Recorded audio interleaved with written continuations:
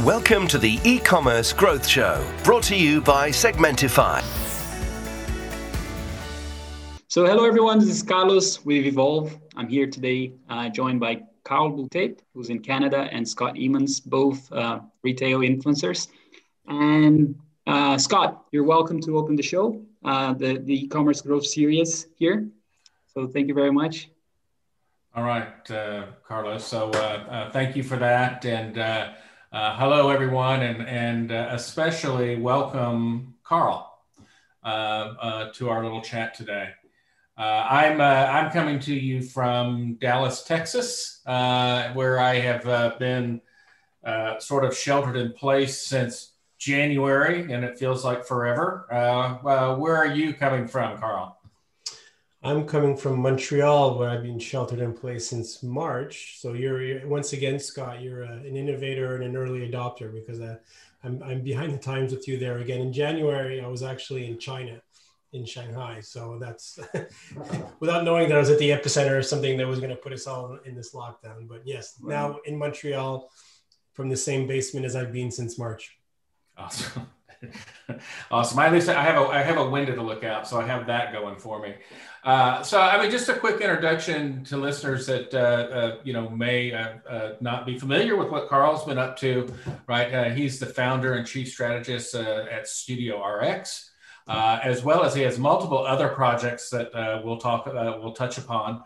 I think today he's been doing this kind of retail consulting and thinking about retail innovation for a long time, for 25 years or so, as what it looked like when I looked up your bio. I saw you describe yourself as the retail prescriptor. When I checked out what was going on over in LinkedIn, which I thought was really interesting and unique.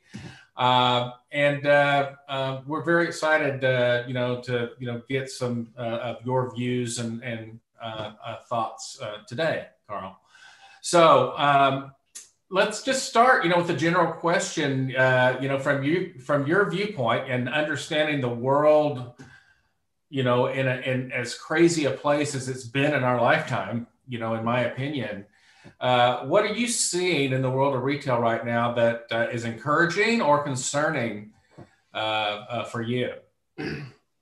Well, let's start with the encouraging part. I hosted a panel yesterday with four with local Canadian brands that were three of the four were in the food service sort of side of retail, and one was in more the hygiene side, and to the resilience that this pandemic is building up is really impressive. And the fact that these companies, one was a chocolate company, and it was a coffee company, and the third one was a sports bar chain, a large sport bar chain, which would be the hardest hit.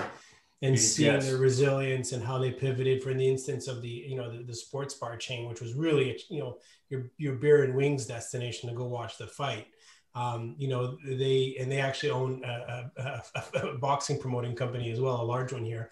So, to be hit that hard, to use sort of that, build on that analogy, and still kind of keep on swinging, so they went into meal kit, and they're doing all this sort of all the moves, trying to remain relevant. And so this resilience, this is building up, and the conclusion, they all had great stories of pivots they all had to make. And they all had surprisingly, similar stories around being in mid-March, presenting to their board their 3 and 5 year strategic plans that were sort of just building on what they already had, and how they just had to throw that all out and sort of start from scratch. But that for me was, it's encouraging to hear those stories. The less encouraging part is obviously the ones that don't have the resources, or just aren't set up to make those changes. So that's why we talk about this acceleration so much, and the fact that a lot of the people that were unfortunately were headed in the wrong direction just got there quicker than they thought, and others who were heading in the right direction also were getting there quicker than they thought. So that's sort of the good and the bad and the ugly of the situation right now. Would you? So really, I was really interested to hear what was happening in Canada. Part of that story. We've been, really immersed here in, stories like J.C. Penney's and the Neiman Marcus bankruptcy. Obviously, was very interesting to me considering my background. What's some interesting new innovation. Like I just saw Target and Ulta, for instance, announced a new partnership yesterday that I thought was fascinating to talk about. So, one of the very important mentors in my life, John Corral, actually ended up going to Canadian Tire, up there. And so when you think about a retailer like Canadian Tire, what is it that they're doing or should be doing to be better, in a world where, kind of physical face-to-face retail is problematic? Yeah, it's a good example because Canadian Tires are an iconic, legacy retail brand. It's very much brick and mortar based. They've been slow in the digital transformation. They've taken different kicks at it. And as you know well, Scott, I mean, large organizations, and especially ones that are complex, that have sort of a web of stakeholders like Canadian Tire would, with dealers and all that stuff, makes it the resistance to change that much more entrenched. And they committed early, to digital transformation, which is great. I mean, the theory of it is fantastic, and the technology is there to support it all day long. The struggle is the cultural one, and sort of building the internal strengths to do that. And not, you can hire a bunch of smart people, like yourself, Scott, and then bring them in, but you know what it is how hard steering change can be. So this pandemic, I think, really put that in their face. So one of, a very basic example I can share in their specific cases, they really pulled forward their whole transition to curbside pickup, something they've been toying around with for years and years. I mean, they've had e-com fulfillment for a while. They've started not so long ago to have visibility of inventory into the store online. So this is sort of the natural progression of it. And up to this point, they were mainly POCs, proof of concepts that they were playing out, and they had no choice. They had to step up and do you really offer that curbside pickup? Was it perfect? No, I've used an example in other conversations like these I've had, showing the difference between technology and culture, because I think it's a good one. The technology was great. How you operationalize it in the back end and get the people to buy in and get this, the people at the dealer level to pay attention to it and want to fulfill, because my order online takes 8 seconds to complete. If I have to wait in a parking lot for 55 minutes for the person to come out with my order and put it in my trunk, just, that's where maybe things start falling apart. But listen, they're pushing in the right direction. And yeah, I mean, we'll see. I mean, they're very dependent on the merchandising, it being in store, and the treasure hunt and all that stuff. So we'll see how they evolve. What's interesting is they're also a larger corporation behind them. They're acquiring other things along the way. They're heavy into sporting goods. They've been acquiring brands like Helly Hansen, which is an interesting move. So lots going on, but I think my concern, and I've seen this play out for the last, like you mentioned, 25 years, the big, like Canadian Tire, which only a couple of years ago thought that they were king of the realm, are quickly realizing that they're regional players. This is something you would have probably witnessed as well at, working in Neiman, where you thought you ran the show. And the next thing you know, there's people coming in from all sides that are probably bigger than you even, and challenging your dominance. And I think Canadian Tire is stuck in that dynamic, as is a ton of other retailers.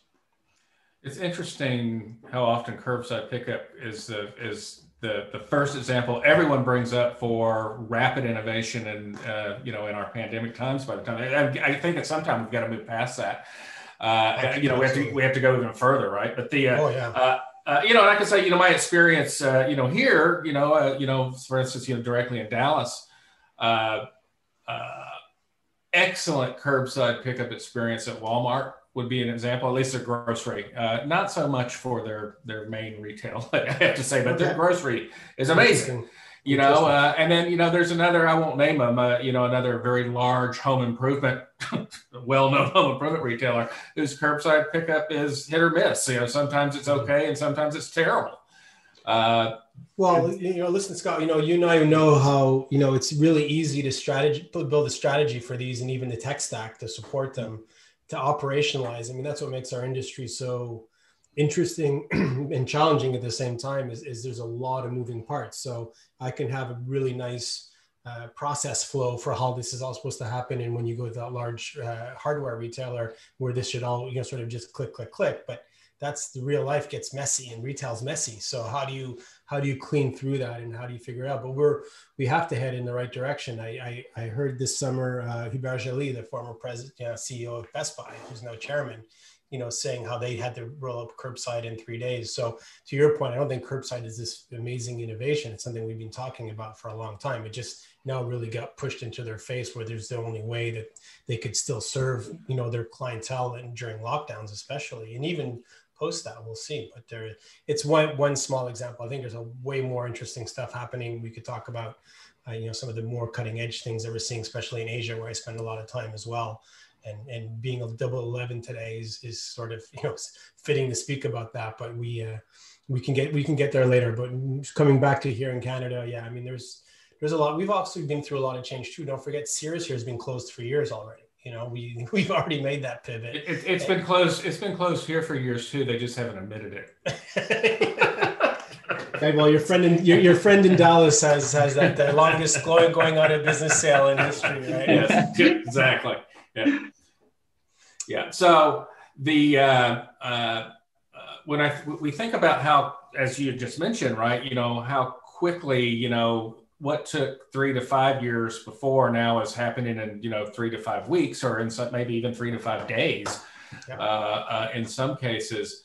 I think I'd love to hear your thoughts on why it took a pandemic to be the driver, for the innovation that needed to be happening for many years, to be honest, and maybe. In light of the sort of the organizational friction that you also mentioned, and that I wrote a very specific op-ed about when I left. That's a very real thing. I remember that. That's a great op-ed. That resistance to innovation, if you will. Talk the talk, but they're a lot worse at walking the walk, if you will. Yeah. So I mean, it's listen. First of all, it's interesting because at the beginning of the pandemic, the groups that you and I have been part of over the years, these innovation groups that were there to sort of set the stage for change, were miraculously being sort of protected at the beginning because they were usually the first to get cut. If you think back, and our friends at Target, in 2008, and these others, like they just those were the first to get slaughtered, and this time they hung around a bit longer. But now, I mean, in the fall, unfortunately, seeing a lot of divestment there. But what provoked a lot of the other change is the fact that, I mean, the old Churchill quote that's been going around a lot, a crisis is a terrible thing to waste. And it came up again yesterday on our panel. It just changed fundamentally how a lot of people, the options people had. And so you had no other choice but to sort of if you wanted to keep up with them. So one of the data points that I've been using since the last couple of months now is I did a webinar with the folks from Canada Post, and Canada Post lucked out where they hired a new chief operating officer literally weeks before the pandemic hit. And this chief operating officer came from DHL e-commerce. His name is Charles Brewer. He was from Singapore. Head up DHL's e-commerce division, and Canada Post picked him up. The reason why I say he's lucky because he knows what scale is. And he has an idea of what these are. And the data point that he shared with us was when he got hired, he built out a ramp up for Canada Post parcel capabilities with a nice sort of steady chart graph that was going to bring Canada Post over the next 10 years to sort of the fulfillment that they were expecting for parcel delivery. Well, they hit the 9-year mark back in like 2 months into the pandemic of parcel velocity that they had to handle.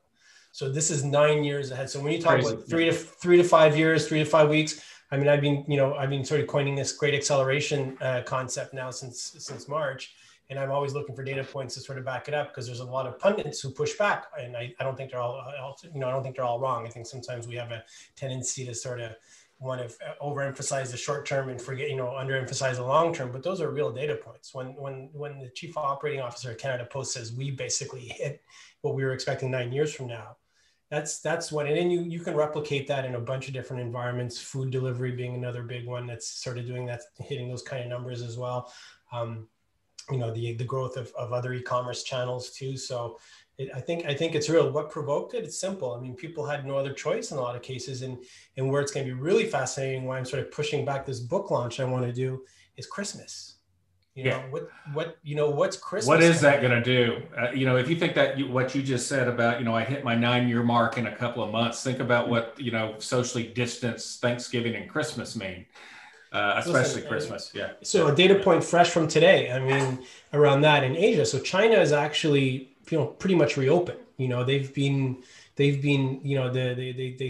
nailed this a lot harder at the beginning, and now they've been able to reopen. I saw a video from Singapore as well. I mean, it's almost business as usual for them for physical commerce. So you'd say they wouldn't have necessarily the same incentives, but the trends that were driven here in the last 7-8 months aren't just going to roll back. So the data point from today was 11/11, Alibaba's infamous now Singles Day, as they used to call it. They just, they had 38 billion in GMV last year. They're already at over 70, and they still got a couple hours to go.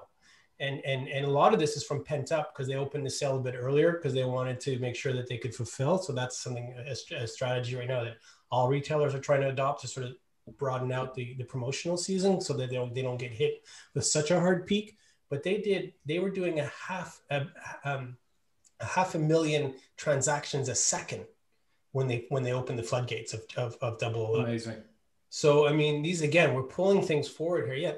I mean, think about that, Scott. Think about the processing. You and I, we've run POS systems. We have troubles having, running 12 transactions a second. And sometimes because we get bottlenecked in our legacy, our legacy platforms. These guys were rolling. I think the peak number was 568,000 transactions a second. That's unfathomable. Exactly. I mean, really. I mean, every year we do this. Every year we go, we look at the numbers, $1 billion in the first minute, we were blown away. And then the year after that was like 10 billion in the first 30 minutes. We're like, that's impossible. I mean, every year and again, think that the majority of their sales are still in China, although they did say US, their number one market now outside of China, and it's ramped up very quickly. They have, I think, over a dozen brands that did over $1 billion in sales, and is so far with them as well in that day. So there's like the Nikes, the L'Oreals. It is mind-boggling, and it just keeps on scaling higher in an environment that, again, 80% of physical retail is still open. And there's still people going into the stores. The video I got from Singapore, I'll be sharing it on my network shortly, that a friend sent me. I mean, it looks like kind of business. You see people going around, walking in our stores, but there's still 550,000 transactions are happening a second there today at the same time. So the parallels are wild. Yeah. So speaking of, sort of retail opening up in Asia, I was reading a little blurb about you sort of peeking out of your hibernation as some retail opened up in Canada. And did I read correctly that it was John Candy Day? It's possible. You didn't get that from me, but listen, we're Canadians. We'll grapple with whatever sort of thing. Best holiday ever. Best holiday ever. Yeah, is what was my comment there. It wasn't from me, Scott, but I'm with you 100%. John Candy Day should be a much larger celebration. Absolutely. Today is Remembrance Day as well. So we got a lot of things to say, to look back on and remembering John Candy being one for sure. Yeah, Veterans Day here in the U.S., so it's a very similar holiday today. So, one of the things I heard you say, as I listened to some of the other interviews you've given, especially this was, back right at the start of the pandemic. And to paraphrase, you were talking about how if we're not back to normal soon, right, that the some of these psychological shifts in the customer, from the customer's point of view, were going to become permanent. Right, that they weren't going to revert back, and back then, I think the projection was, if we're not normal by June, right, which seems, very optimistic now, looking at where we are today. So would you address that? Well, I think I sort of did a bit in talking about this experience of what's Double 11's doing in China. Again, they are kind of back to, if anybody's back to normal, whatever the hell that is, now it's them. And there's still, there's still these deep trends that have changed where people have digitized sort of the commodity purchasing and the promotional purchasing. And it's hard to believe we're going to go back to a world where we're going to be doing all that back in just in, as much in physical as we will. So the curve really, what the overall curve, what it looks like so far, and this is all going to get stretched out, is we went from, I'm just using very broad numbers, 15% online. And in May, we jumped to 30% online. Like in literally, that was the 3 to 5 years in 3 to 5 week analogy. That's the other data point around that acceleration. And over the summer, while we came back down, I mean, I think I saw numbers as low as maybe 18%, but let's round it out to 20. Now it's starting to build back up again as we ramp up to the Christmas season, where a lot of studies are showing that 50% of transactions for the holiday time will be done online. Not 50% of all consumption we do, but specific to the holidays will be done online. So how do we sort of go back to that? And another part of my thesis around the acceleration and what's provoking it, and maybe going back to questions to what you're asking about, what's, it's not just so first is a consumer behavior that's changing. They're more patient around adopting these new, or forced to adopt these new ways of dealing. My 75-year-old mother-in-law is ordering groceries online now. I mean, that's, mine as well. Right. I think that's indicative. But the other one, and I do this in one of my, I do this now in my keynotes, some of my keynotes, is I list the 5 largest companies on the stock exchange by market cap. And then I go through what they all have to gain by pushing this acceleration even harder. So, and who has more resources than those 5? And in there, there's Microsoft, there's Facebook. I mean, all these, so it's not just Amazon, because that's clearly the winner. So, so add to this sort of perfect storm, these tech behemoths, these, untethered tech behemoths. And then obviously in Asia, you have the ones there too. And even here in Canada, people are surprised to learn, what, Scott, the largest market cap company in Canada is right now? The largest, it was Royal Bank for the last, 100 years, we'll say. I'm exaggerating, but what is 30% higher than Royal Bank today? Shopify. Wow. Well, it makes sense, actually. Mm-hmm. It does make sense, but I wouldn't. Yeah, trades around 120 billion. Yeah, no, exactly, because they were at half that 6 months ago. So I mean, by all means, let's not take market cap as a proxy for an ultimate proxy for all things. It's sort of a market exuberance and unrealistic at a lot of levels, but it is what it is. It's a market that still is supposed to reflect a larger trend. So when you get the Shopify's, the Alibabas, and you get your Microsoft, Apple, Facebook, these Google and all these guys saying, okay, you know what? Guess who's going to win from this acceleration? They raised all their hands and okay, double down on whatever. So Google pulls off the cost of listing their shopping. Facebook acquires Geo in India, which is another absolutely stunning market right now. The Microsoft is trying to hang on, grab any deal it can get. They were trying to get on the TikTok deal. They're pushing Azure to anybody who wants to. So they're like, okay, we got hundreds of millions of dollars that we need to plow into this now because we need to capture that market share. So what are they doing? They're subsidizing these new behaviors that were already on their way. So put this together, Scott, and you're back to your long-winded response to your original question. How do we go back to before? I think it's really hard to see a scenario where it goes exactly back, but is it going to be, are we going to be at what we were in May, or maybe might be again in November, December? It's going to be a hybrid. It's going to sort of settle down. And the parallel I make, I think it reflects the retail equation a lot, is the commercial, the office tower equation. So office towers are pretty much empty. They were 100% capacity pre-pandemic, 110% in some markets. Feels like there's a danger of the collapse of that entire business. Well, and it's it's going to need to reshuffle. But is it going to stay? Is it going to stay at 10%? No, it's going to go back. I mean, it's going to go back, but it's not going to go back to 100. Well, maybe we'll get to talk about the office space great apocalypse, and we can stop talking about the retail great apocalypse for a while. Well, yeah. Well, it's. I mean, they talk about an industry that's going to be going through such a huge shift because. So again, perfect storm for them. So their top 2 sort of income streams are office and retail, right? So and hospitality and whatever. I have a very broad definition of retail, I'm sure, like you do, but so they're having to sort of reinvent, and you can't turn every office tower into a condo complex. So what are they going to do? But that said, these office towers are going to refill slowly once we get to a vaccine or a way of dealing with this pandemic a little more efficiently.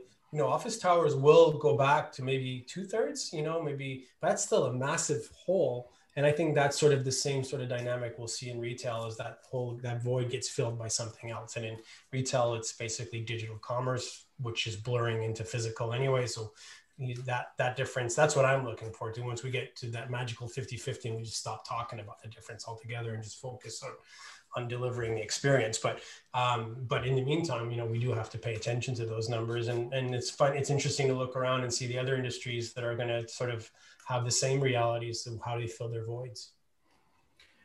So let me give you an opportunity to talk about something that you do talk about often, and that's the Great Acceleration. You describe, these sort of periods in history is almost kind of like, the industrial revolutions are described in different periods. When you're talking about, retail, prior to the Great Depression versus between now and 2008 versus, 2008 and the Great Depression, as opposed to what's happening right now. I'd love to, hear more, on this Great Acceleration and how are brands and retailers going to keep up with even more accelerated change, when, they were barely hanging on, by the tips of their fingers at the old accelerated rate of change. Yeah, and that's a real concern. So maybe just first part, in terms of my analogy and why the Great Acceleration was, because I was thinking of it not so much in the change that was created during the Depression or the recession. It was just sort of the branding of it, how we looked back on those. It was called the Great Depression. It was called the Great Recession.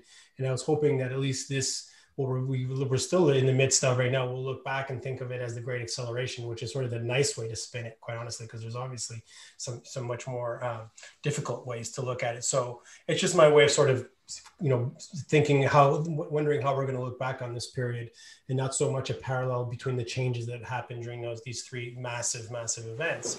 But to the question of, how our retailer is going to react to it, my biggest concern is really around, again, I'm going to come back to people. When Virgilie's talking about 3 days to roll out curbside pickup across the Best Buy group in the Northeast, and, that puts a real strain on your people.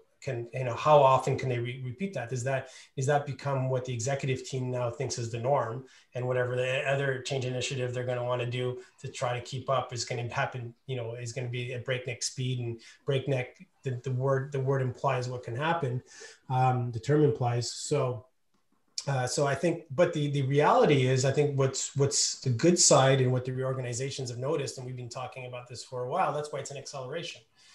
Everything we're seeing is nothing we didn't expect to come. It's just happening a lot more quickly, is the fact that the organizations are becoming a lot more lean.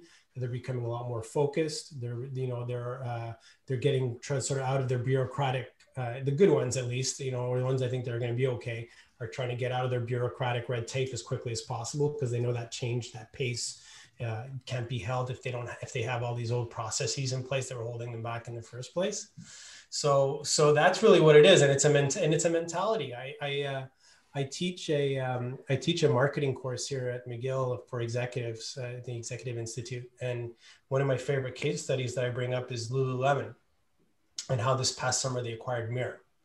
And this was obviously in the works pre-pandemic, so this wasn't necessarily something that they started looking at back in March. I thought that was a really interesting acquisition, by the way. Sorry. Yeah, absolutely, exactly. So same here at so many levels, right, Scott? It's you can look at it sort of at the first level and say, oh, it's a cool technology hire, and it gives them access to consumer data and this sort of stuff. But what does it do even culturally for a company that has been very low tech up there? It's all been about yoga studios and offering free classes at night. They haven't been really a technology company. So that, I think, is an example of an acceleration where they probably said, okay, we've been looking at this, we got to do it. It's not perfect. It's not us yet, but if we don't do it now, and I think it's going to play out brilliantly for them, quite honestly. But it's one of my favorite, I think, sort of examples of how right now executive teams are changing.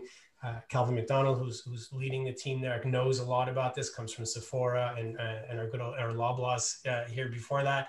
Really good operator, really good strategist. And I think it's more than an acqui-hire. I think it's more than a technology play. I think it's a really fascinating intersection that speaks to a lot of the trends we're accelerating right now. Yeah, nothing ventured, nothing gained, right? That's, I think about, in my own experience, say 2008, the Great Recession and prior, the typical approach to adversity was, burn the furniture to keep the lights on. Right. And was not necessarily, hey, we need to innovate and be better.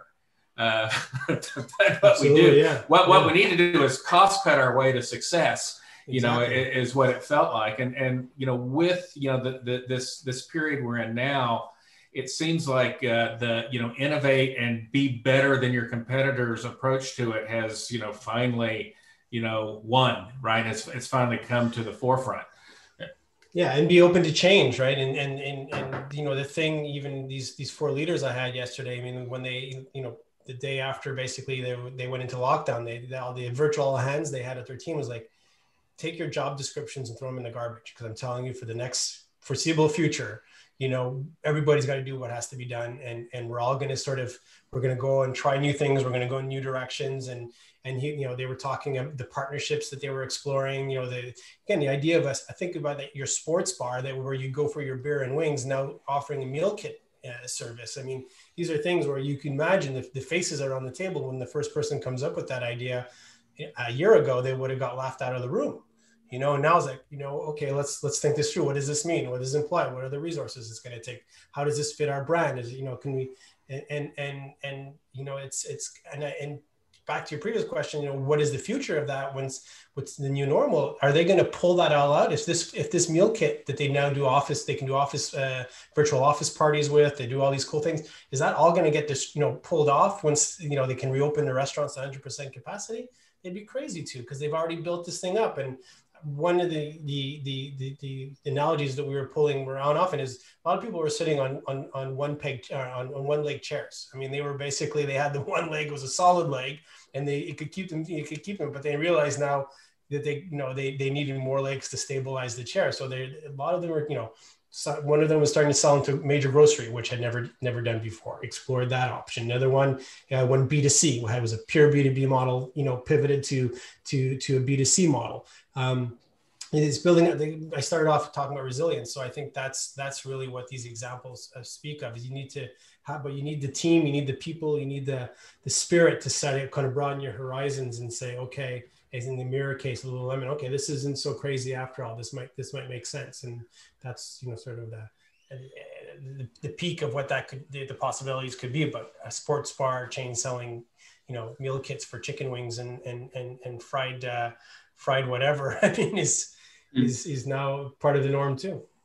I'd like to ask you one question then, Carl, if I may jump in, Scott. It's more like about the future of jobs, as well as how you see if retailers are becoming more lean, as you said, and I think there's a demand for people, with higher technological skills, and I'm curious to hear your take on that. Absolutely. Well, sort of 2 things happening there, Carlos. So on one side, definitely, the argument, if you look at those top, highest market cap companies, the reason they're so successful is they've been able to attract that talent that basically allows them to build better algorithms than anybody else. And it makes it really hard for the rest of the industry to come even near to that talent. So if you're a Neiman Marcus, or you're forget about a JCPenney, but let's think about even a Nordstrom or a decent retailer, and you're going after a data scientist right now, and Amazon's interested in that same data scientist, guess who's going to get, guess where right, yeah, and end up. So, and it's something that I mentioned earlier, I do work with McGill University here. We have a school, a retail management school. It's something we often bring up to the employers, saying, listen, our top data science students that are coming out of McGill, And we're trying to entice them and show them that they didn't even know that retail was an option for them, really. I mean, they just thought that they were all going to end up working at Google. And so we're like, no, retailers have, really deep needs for very talented data scientists. And we have a group here in Montreal called Aldo Group, which is a shoe retailer, 3,600 stores around Canada. I mean, they're struggling to hang on to those data scientists because how can a shoe retailer offer pretty much vice president level salary packages to a master's student in data science, which is almost what it's got to. But the second part, so that's already a tough one, and there could be some arguments made around using third-party services and working with technology companies to support that, and so there are workarounds. The other part, what I think is even more interesting, is the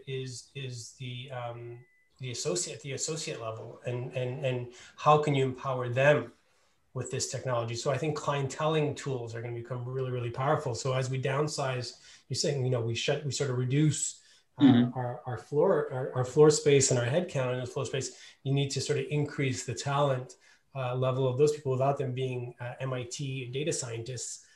They can, but they need to sort of have these tools, and I know, all the different department store luxury like Neiman's and Saks and all that have been working with such tools so that these associates can become very digitally empowered to be able to maintain a better relationship with their customers.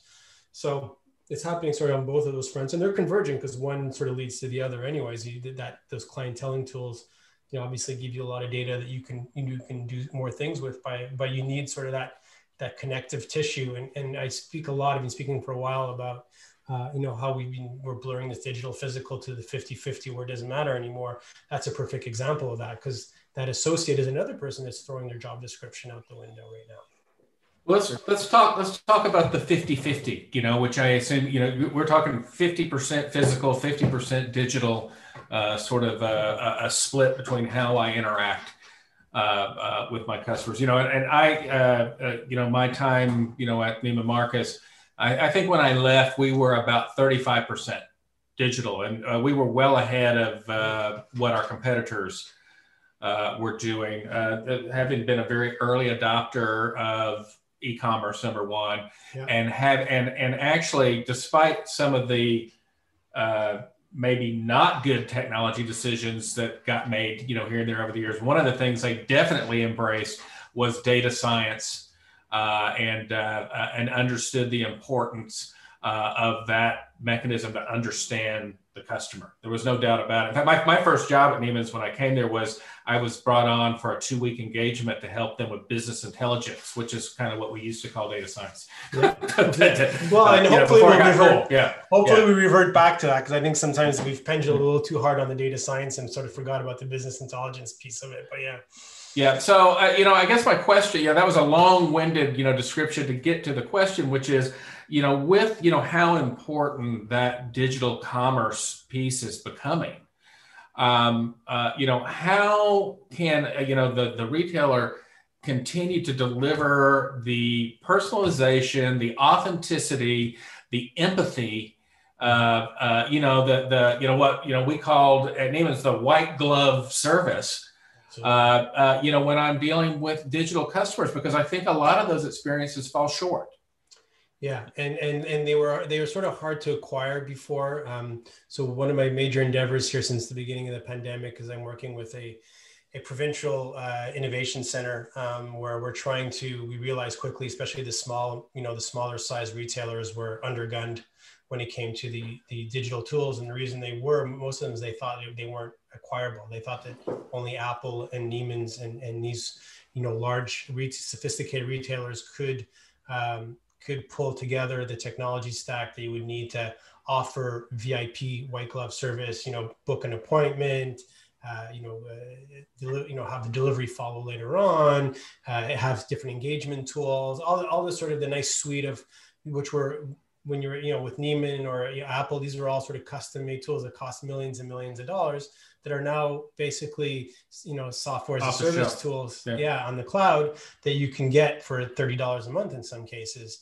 So that was sort of the mission we gave ourselves at the center, saying, okay, how quickly can we get this out to the small retailers to show them that these tools are no longer, you don't have to be a multi-billion-dollar organization or hundreds of millions to afford these. If if you can afford a $50 a month subscription, and you just maybe not even that, maybe it's $10 a month now. Absolutely, yeah. I think we built an amazing mobile CRM for our associates. It's amazing, what it can do. Yeah. Lots of time and money and effort were spent doing it, and we were first to market with it. But you know what? You can buy those same capabilities, like I said, for $10 a month now. As a mobile subscription. And guess what? You don't have to spend all the time and effort maintaining it. And you can, focus on being a better retailer as opposed to being a better technologist. Yeah. Exactly. Yeah. But it's still a struggle. I mean, even sometimes it's not just the cost, it's not the $10 a month, it's the mindset, right? And they're like, listen, I struggle enough keeping up with my day-to-day business and making sure the lights are turned on and my shelves are stocked. I don't have time to start fooling around with these digital toys. And they're like, well, your customers fooling around with those digital toys, and you're going to have to find a way to maybe, yes, you still need to keep the lights on and the shelves stocked, but you're going to have to sort of reallocate how you resource time and people to sort of support these tools. And thankfully there's tools that are even making that part of it easier, that's automating a lot. So for instance, we have these chatbots now because we realize that 80% of the conversations in these new digital channels were repetitive, and the same thing. What time's the store open? What time do you close tonight? Do you have this in stock? You don't necessarily need a human answering those. And again, they're not sometimes there should at least be okay, look, I'm in that business now, actually. I would love to. The idea of this podcast was not to be a commercial for me, but I'd love to have a long discussion with you about that, because that's what I, pretty much am doing for a living lately. Right. Is that, AI assisted, bot assisted, but with humans at the ready, communication. Right. Oh yeah. And it's all about empowering, right? I mean, it's all, you probably met Kyle Nell, who was running Lowe's. Oh yes, I did. I was a fanboy, right? Especially of the budget he got compared to mine. It was amazing. So you weren't printing 3D tools in the space station, but he, what I liked a lot was he was talking about the early robots they had and how they were. People say, the associates are going to hate the robots because they're going to steal their jobs. And he's like, no, they're actually taking away the boring stuff that the associate hates doing, showing the person where this screw is or where that hammer is, and helping them build a deck instead, which is what their associate, or at least the right associate, should really want to do. And that's the way I see technology. I think technology needs to be, taking away the mundane and the repetitive, because that's what technology is good at. And allow the human empathy and the shine and the knowledge. And building a deck is a lot more complicated. You could train AI to show how to build a deck eventually, but there's so many different configurations and there's so different variables and conditions. You sort of need the human to really step in quickly in that equation, beyond choosing what screw size and what 2x4s you need. But that's really where I think this assisted world is going, and that's why that blurring becomes more and more fascinating as well. Yeah, and yet. This very week, we see, the headline, Walmart fires Bossa Nova because the humans can count the shelf stuff better, right? And I would imagine it's probably not even better. I would imagine it's probably cheaper. I think there was a backstory to that. I remember one of the first reports was that these robots were driving the associates crazy because they kept on beeping and sirens kept on going off because they kept on finding shortages and things like that, and it was driving the people crazy. So at some management level, they said it's either we're going to come to a head here where people are either going to start tearing these things apart, or we're going to have to sort of pull the plug and find a better way to do it. But it's iterative. I mean, hats off to Walmart. Quite honestly, we didn't talk about Walmart. Oh no, absolutely. Look, I think that as much as you've mentioned many times, how willing Amazon is to go invest in experimentation, right, and to invest. They have 50 experiments going on at any given time, and only one of them is going to actually end up being the thing. But it's a really big thing, when they find it. Right. And I think Walmart is replicating, very, closely that model as well. It feels like it anyway. And that you just put a finger on something we haven't talked about, but that's really probably the biggest resistance to change, and why, the companies are going to fail is Amazon, when one of those 50 that, would hit it out of the park, they wouldn't fire the 49 other project leads, as traditionally would happen in our regular business environment, where they say, okay, that person gets promoted to vice president, and the other 49 others got to go find a job. Yeah. We know that destroys innovation. So Walmart's come around to that. Other organizations are embracing that, saying, listen, we know that 80%, 90% of what we're going to do is going to fail, and we're fine with that, because that's the only way we're going to get to 10 or 20% that's actually going to make a difference. And that sort of relates back to my cultural thing earlier, but it just, you nailed it there, Scott, because that really is the difference right now, and why. And now the larger companies have obviously embraced this a long time ago, and now the others need to catch up and do the same. All right. Well, the time has really flown by, and I want to make sure we get to this last little section. I was out just sort of, Googling around, seeing, what interesting things could, have you been up to that we could talk about today? Just wanted to, get up to current. And I came across this podcast that was entitled, "Should I Build an Innovation Lab?" And obviously with my background, I was drawn to that like a moth to a candle. And it was very interesting. I listened to the whole, I don't know, it was a pretty long 45-minute thing, because it was a very interesting topic from my perspective. So, the kind of the golden age of, retailers all building their own innovation labs and, running around tooting their horns about, all the amazing things that they're doing, at the Target Innovation Lab, or the Nordstrom Innovation Lab, or even the Neiman Marcus Innovation Lab. Those have all pretty much, more or less gone away for the most part. So how do we do it today? What's the right way to do that, to make sure that you have a solid and ongoing innovation program at your brand? Oh yeah, that's a long question to end off with, and we'll plug in Ib's podcast there. Maybe part of this is School of Innovation. Yeah. But it's interesting, because since I did that, I think we did that late in the summer, and I'm doing some other stuff with Yaniv, who was, by the way, led Future Group's Innovation Lab. You remember the Explorium we were all talking about 3-4 years ago? Yeah, that was him. That was his project. So that's how he and I connected at first as well. And interestingly enough, I'm actually in the midst of sort of launching 2 other ones right now. One that I've been advising for McGill for a couple of years now, and it's finally, just because of this pandemic, got drawn up. We have a fascinating, very academic one. So how this is, Scott. I mean, there's no single answer. What is the best way? What is the future of? There's several futures and several. It's not cookie cutter. It's not cookie cutter at all. So in one end, I have a very academic, long horizon, very deep sort of research facility. Really, that I think you almost need to be hosted in a university, quite honestly, because you have access to that sort of those resources of people and money and all that, because it's substantial, and they're among the rare people that don't necessarily care so much about the next quarter. So that's a great place for that kind of research to happen, and it's going to be fascinating. And I mean, the day they announced they were doing it, I was in the office of the associate dean saying, "How can I help?" Because I've been close to the labs for a long time as well. And then sort of with the center I was mentioning earlier, we're doing one as an extension of part of a shop local project that we're trying to sort of support back to those local retailers. And we've gone around and promoted these technologies, and we'll say, okay, we need to find a place to house the technologies. Now, have the local business owners come and experiment with them. And at the same time, we'll promote local goods. So it'll play sort of a double effect. And listen, we'll see, it's an experiment. So we got some, much smaller resources than what the university has, with a much less, academic or deep knowledge. It's very, it's very much supporting the technology companies. Quite honestly, we said, what can we do to help you? Because we need you to connect with the retail community a bit more. So we create a space like that, which is more the traditional sort of, and it's short term. That's going to be 3 to 4 months, and then we're gone. So there's a lot of different manifestations, and I think it really depends on the resources at hand and the outcomes you're looking for. But one thing for sure is I'm a big fan of iteration, so I think that's going to be sort of key in most of the environments. But something like McGill is doing is going to be less iterative, because the research is deep. So you can't keep shifting variables as much as you would in something that doesn't require the same academic depth.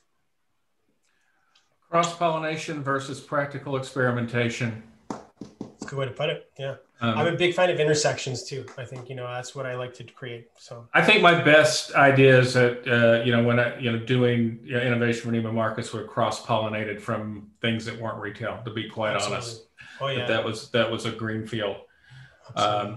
So, all right. Well, I think, we are, at the end of our time together. I really enjoyed the conversation. I think there's a lot left to talk about, and, maybe down the road we can get together again and, continue the conversation. I'd love the opportunity to do that. Carlos, I'll turn it over to you to take us out. Sure. Thank you very much. I really enjoyed the conversation. Carl, if folks out there, they want to know more about you, and there's the book as well. How can people find you? I think LinkedIn is still probably the primary way where I'm most active as well. Twitter with Carl with a C, Boutet, Boutet. I'm pretty sure it'll be in your show notes anyways. So yeah, please reach out. Absolutely. So thanks very much. It was fantastic.